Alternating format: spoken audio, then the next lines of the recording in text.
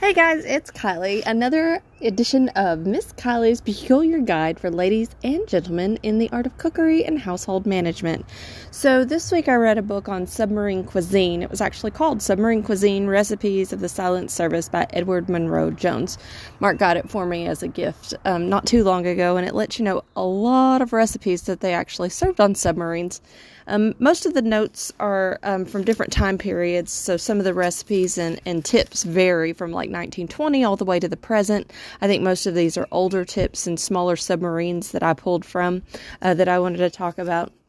So a few cool facts that I found out about submarines and eating on a submarine. Whenever they left port, the rule of thumb was to make sure that the food was loaded for 120 days if they were going out on an extended run. They needed to feed around 190 people, and of course this varied by boat. Boat? Yeah, this varied by boat on how many people were on there, smaller numbers towards the beginning. But they needed 3 meals a day. It takes about an hour and a half to prepare and set up, and it's usually served buffet style.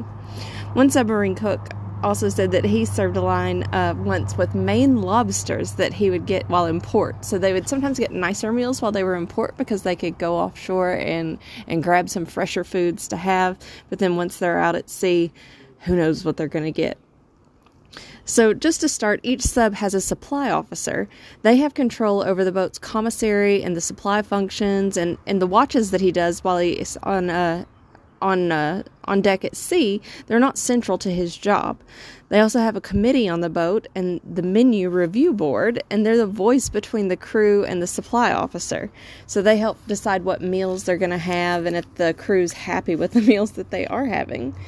The cook's title changed over the years many times, from cook to commissaryman to mess specialist and culinary specialist, which I think, if the book's up to date, is what they're still called now. Enlisted men got an allowance for their food as part of their pay, and it was given to the boat in order to serve their meals. If they chose not to do this, then they had to pay for each meal like officers do. Menus are prepared for a 5-week period, and then they're posted for each week so they can see what they'll be having. Breakfast was usually served between 5 a.m. and 6 a.m., lunch was between 11 a.m. and noon, and dinner between 5 and 6. This was as long as each man takes about 15 minutes to eat because the mess only fits about 30 men at a time, so they would have to rotate and go through. Modern fleet on a sub consumes 4,000 pounds of beef, 3,000 pounds of sugar, 1,200 pounds of coffee, 120 pounds of tea, 2,000 pounds in chicken, 1,400 pounds of pork loin, 1,000 pounds of ham, 800 pounds of butter, 3,400 pounds of flour, and 11,520 eggs. Each boat, they're short on room and space for supplies, especially in the beginning. So the beginning, they started serving really basic meals, one-dish meals, and then the men also had to eat in their bunk because they didn't really have a mess area. The crew ate in thirds, and they would relieve each other on watch shifts in order to be able to eat so that they could keep that rotation going like clockwork. Sauces were really common with some of the recipes, and they had 2 bases that they used for pretty much everything. So there was a basic tomato sauce, and that's where all of the Italian and Mexican dishes derived from. And then there was a white sauce that was made with butter and flour. Basically, it's a roux base. There was usually 1 chief cook and 4 petty officers that were cooks, and then 3 mess cooks. Breakfast often revolved around cereals and eggs, sauces and fruits, but sometimes they would mix it up and have a dish with creamed dried beef. They also called it foreskins, and it was served on toast, and that would break up their pattern so that the food didn't get so monotonous. So some neat facts, whenever they were baking cakes, sometimes they were on an up run. If you baked your cakes during this time, they might come out wedge-shaped. You had to be careful, too, because hot grease and oil could easily get sloshed around, and it could lead to burns whenever they're out there in heavy seas. Heavy seas, the food could also slide off the tables, so you just had to be really careful. Sometimes they had to not cook the planned menu that they had posted and then instead make sandwiches or easy dishes, and then the mess would stay open for 24 hours so people could just grab it if they could stomach it, and some tips were, whenever they had soups and such seas, to make sure that they had extra crackers out. They would chop those up in there and really make it more stable so it didn't slosh out and it was easier to eat.